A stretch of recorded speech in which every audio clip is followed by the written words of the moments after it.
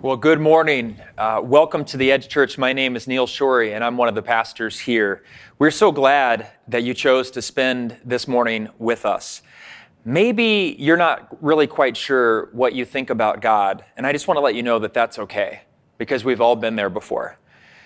We want to make sure that you have an open invitation, a sense that you can be comfortable to explore and ask the questions that you have about God with us. So many of us around here have experienced the incredible grace of God, and we hope to walk with you along your journey as you get to know Him more as well. God is for you, and so are we. Come and see with us for yourselves that the Lord is good. If you're joining us today for the first time, I encourage you to catch up on the last weeks of our sermons from our current series called The Blueprint: Spiritual Disciplines for a God-Filled Life. These practices that we've been discussing so far, we've talked about prayer, we've talked about fasting, study, solitude, service, simplicity, and Sabbath. To be very clear, none of these things will cause us to gain favor from God, but it's so that we can connect with God who is already present with us and longing for a greater connection. Have you ever noticed in your life that you can be in the same room with someone in your family but have little to do with them because you're engaged in other things? And that can be okay. It's okay to be able to sit in silence with the people that we care about.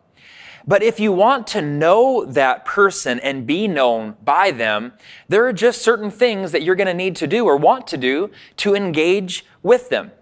And that's really what the invitation of this sermon series is. Today, we're going to talk about the spiritual discipline of generosity. When you think of what generosity means to you, it's pretty likely that you think about a time that you were the recipient of a gift or of a financial, a money blessing that really helped get you through a hard time. But the concept of biblical generosity is much farther reaching than that. And it affects the giver, and it also affects the one who receives it. So here is what the prevailing concept of generosity is according to the original Greek translation in the New Testament. So generosity in the New Testament is pretty much summarized like this. It's simple goodness, which gives itself without reserve. Or you could say that it's without strings attached or without hidden agendas. It's almost like you can take a deep breath and sort of let it out, because generosity that you receive, that's the biblical kind of generosity, allows you to just be you and receive it. And you don't have to wonder about the motives of the person that's given it to you. That's very different from what many of us think of as generosity. As a matter of fact, that definition, while it certainly could include financial giving to someone's needs, it has an essence that surpasses finances in scope and with heart. Many of us over the years have passed by the homeless in Chicago or somewhere in the suburbs. And those of us who aren't entirely jaded by the sheer numbers of people with needs, or at least claiming to have need, we might give something to them. But even when we do that, that doesn't even approach the detail that we learn about when it comes to generosity in the New Testament. As he commonly did, Jesus upped the ante. He always spoke to the heart and to the motives of his audience. That can make us pretty uncomfortable. Sometimes we like it when he does that for other people, but we don't really like it when he turns that focus on us. And in his most famous sermon, the Sermon on the Mount, he made multiple statements referring to Old Testament instructions. And he made them more challenging, like this one, Matthew chapter 5, verses 21 and 22. He said, "You've heard that it was said to the people long ago, 'You shall not murder,' and anyone who murders will be subject to judgment. But I tell you that anyone who is angry with a brother or sister will be subject to judgment. Again, anyone who says to a brother or sister, 'Raka,' is answerable to the court." Raka meant fool. "And anyone who says, 'You fool,' will be in danger of the fire of hell." So what we see here is that Jesus never took away from God's standards. He just put them into context and showed what God intended. And it was often more challenging because in this case, he moved all the way to talk about anger. And he said anger is something that can get out of control. It can turn into rage and bitterness. And we all know that when we've let that get out of control in our own lives, that it's soul killing, not just for us, but to the object of our wrath, a person that we've targeted. Let's take just a moment to pray and ask God to help us get everything that he has for us in this moment. Father, we thank you so much for this time, and we just pray, Lord, that you would help us to get your heart of generosity. Lord, help us to receive that from you and help us to live generous lives. Help us to make this a discipline that we practice on a regular basis so that we look more like you and we show the world that has such a great need for you who you really are. And it's in Jesus' name we pray. Amen. Today we're going to look at the parable of the Good Samaritan to see what we can learn about living generous lives. We're going to look at Luke chapter 10, verses 25 through 37. It says, on one occasion, an expert in the law stood up to test Jesus. Teacher, he asked, what must I do to inherit eternal life? What is written in the law? He replied, how do you read it? He answered, love the Lord your God with all of your heart and with all of your soul, with all of your strength and with all of your mind, and love your neighbor as yourself. You've answered correctly, Jesus replied. Do this and you will live. But he wanted to justify himself. So he asked Jesus, and who is my neighbor? In reply, Jesus said, a man was going down from Jerusalem to Jericho when he was attacked by robbers. They stripped him of his clothes, beat him, and went away, leaving him half dead. A priest happened to be going down the same road, and when he saw the man, he passed by on the other side. So too, a Levite, when he came to the place and saw him, passed by on the other side. But a Samaritan, as he traveled, came where the man was, and when he saw him, he took pity on him. He went to him and bandaged his wounds, pouring on oil and wine. Then he put the man on his own donkey, brought him to an inn, and took care of him. The next day he took out 2 denarii, and he gave them to the innkeeper. Look after him, he said, and when I return, I will reimburse you for any extra expense you may have. Which of these 3 do you think was a neighbor to the man who fell into the hands of the robbers? The expert in the law replied, the one who had mercy on him. Jesus told him, go and do likewise. Now, before we talk about what generosity should look like in the life of a Christian, we have to quickly address what I believe is the primary point of this whole story that Jesus shared, and it's this. This is really important for us all to get. There is absolutely nothing that you can do, and there's nothing that I can do to justify ourselves in the eyes of God. And that goes for people like Mother Teresa, and that goes for your own mom, and that goes for you certainly. Since the beginning, we've tried to do things our own way, but that's never been enough, and thankfully, it's never been required, because salvation is a gift, and generosity flows from that gift after it's been opened. So what is this story all about? When we look closely at the details of it, we see the potential of the generosity of the human spirit that's been transformed by knowing Jesus. And we see that the giving of finances is just a piece of that transformed puzzle. Let's look at what I believe are a few key points for us to take from this passage as we seek to live lives characterized by the generosity of God in 2021. Here's the first point. Generosity starts by seeing all people as loved by God. Let me say it again. Generosity starts by seeing all people as loved by God. That might sound really obvious, but it's really not. In 2021, we have so many distractions, and we've been in a pandemic for a year, and we've been in these bubbles, these technology bubbles. And technology is all-encompassing, isn't it? You've probably been on more Zoom calls, more video chats than you've ever been on in your life altogether in this 1 year. And we also tend to have these biases regarding people. We all have them. We need to acknowledge it because those biases tend to keep us from seeing people as actual people or some people as actual people. We have a lot of blinders that keep us from living generously with all the different kinds of people that are out there. And we have plenty of excuses that are ready, don't we?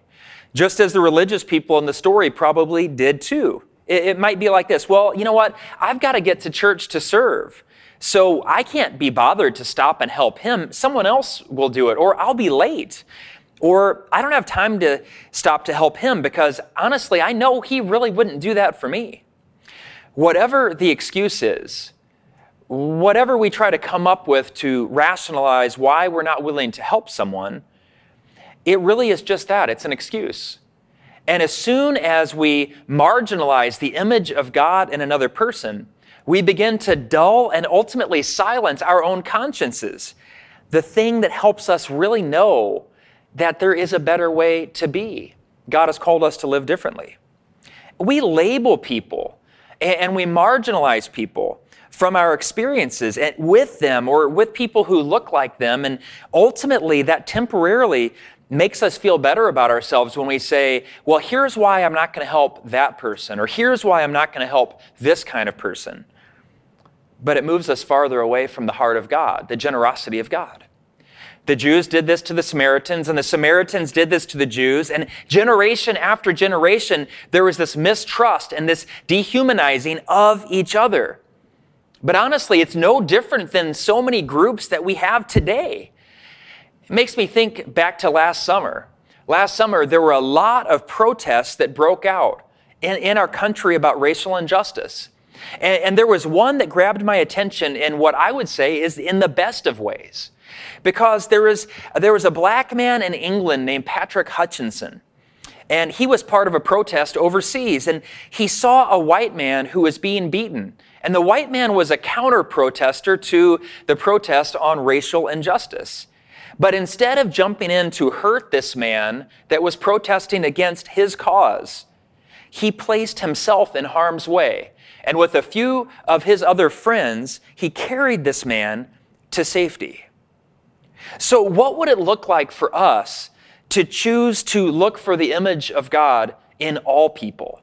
Literally all people. Now, that doesn't mean that we're going to be in a close relationship with all people. Some people are just not going to be safe to be in relationship with, but that still does not give us any excuse to marginalize that person or to speak about that person in a way that dehumanizes.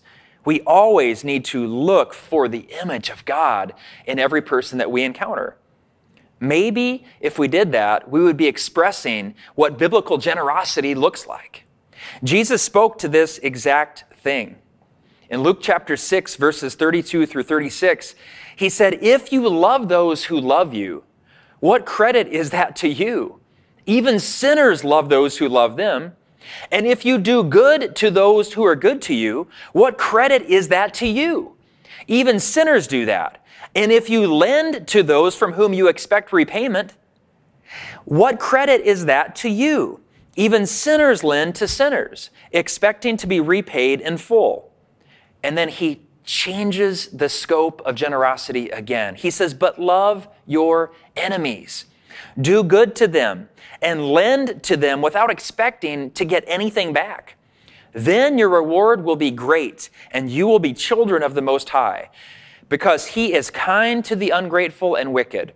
Be merciful, just as your Father is merciful." Here's our second point. Generosity leaves room for holy disruptions. Generosity leaves room for holy disruptions. One Sunday morning, I remember years ago, I was headed to church to preach, and I was preaching on serving others. And guess what happened? On my way there, I remember getting off the interstate, and I pulled off the ramp, and I saw a woman pulled over, no joke, on the side of the road. And people were rushing by her and honking at her as if she meant for her car to break down there. She was completely nervous. I had all the reasons in the world not to stop. And I quickly told myself why it was okay for me not to stop. I was paid to be at the church. Who else is going to preach if I don't go? Surely someone else is going to see her. And you know what? You know what happened? I passed by her, and I got 2 blocks away. until my conscience got the better of me. And I knew I have to turn around because I would rather explain to the church why I was a few minutes late than explain to God why I neglected to do the very thing that I was preaching on that day. Most days, all of us, we wake up to our agendas. We have work to do and kids to take care of and exercise to make happen. We have lots of things that we have to do. And all of those things are legitimate things to do. But what happens when those things get interrupted in your life? How do you respond to that? What happens when the lady in the grocery store line actually answers you when you look at her sort of robotically and say, hey, what's going on? And she tells you, and it's a hard story, and you know that she needs someone to listen to her. Are you going to leave room to be biblically generous to that person that clearly does not feel heard? There are plenty of things that we are responsible for in life. And we don't get a pass to throw those out just because we know that God wants us to be generous. No, there's a balance though, right? Are we leaving space for God to break into the mundane things of our lives? Recognizing that God is the one, He's the orchestrator of our lives. He's the one who plans moments for us to encounter others.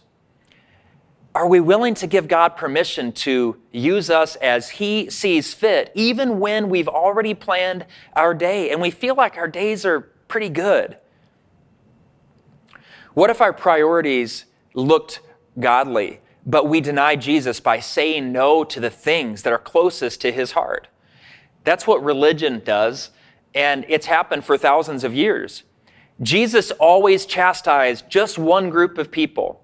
It was those people, the ones who looked like they had it all together on the outside. They wore the right clothes. They said the right things. They taught the right things.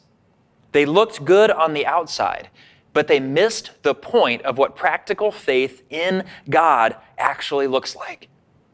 Matthew chapter 23, verses 23 and 24.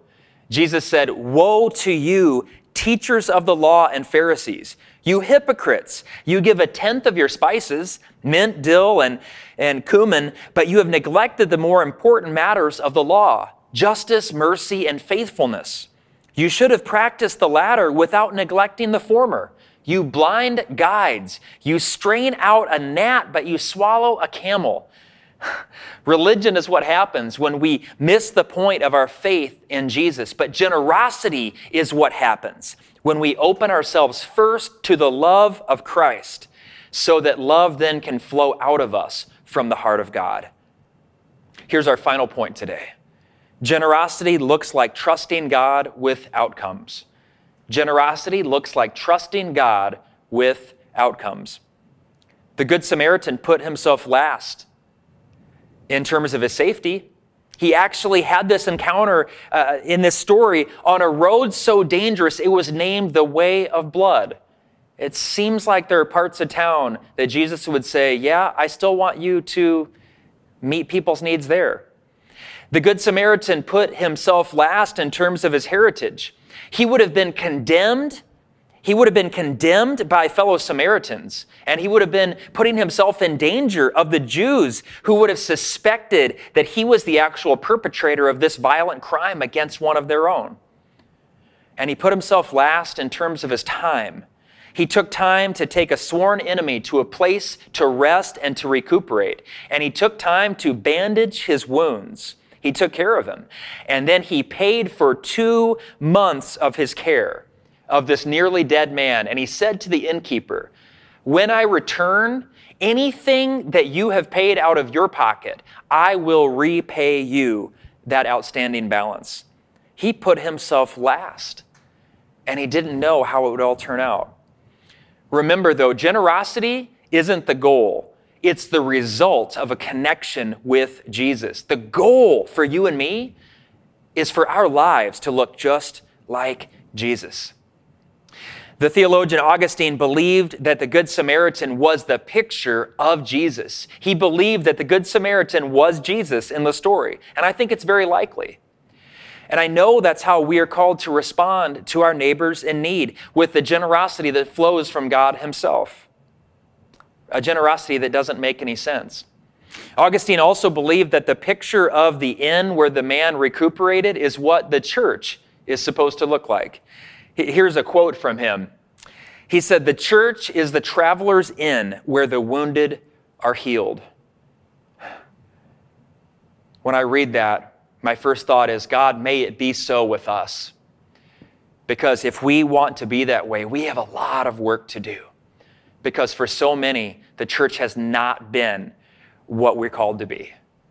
Philippians chapter 2, verses 1 through 4, it says, "Therefore, if you have any encouragement from being united with Christ, if any comfort from his love, if any common sharing in the Spirit, if any tenderness and compassion, then make my joy complete by being like-minded, having the same love, being one in spirit and of mind.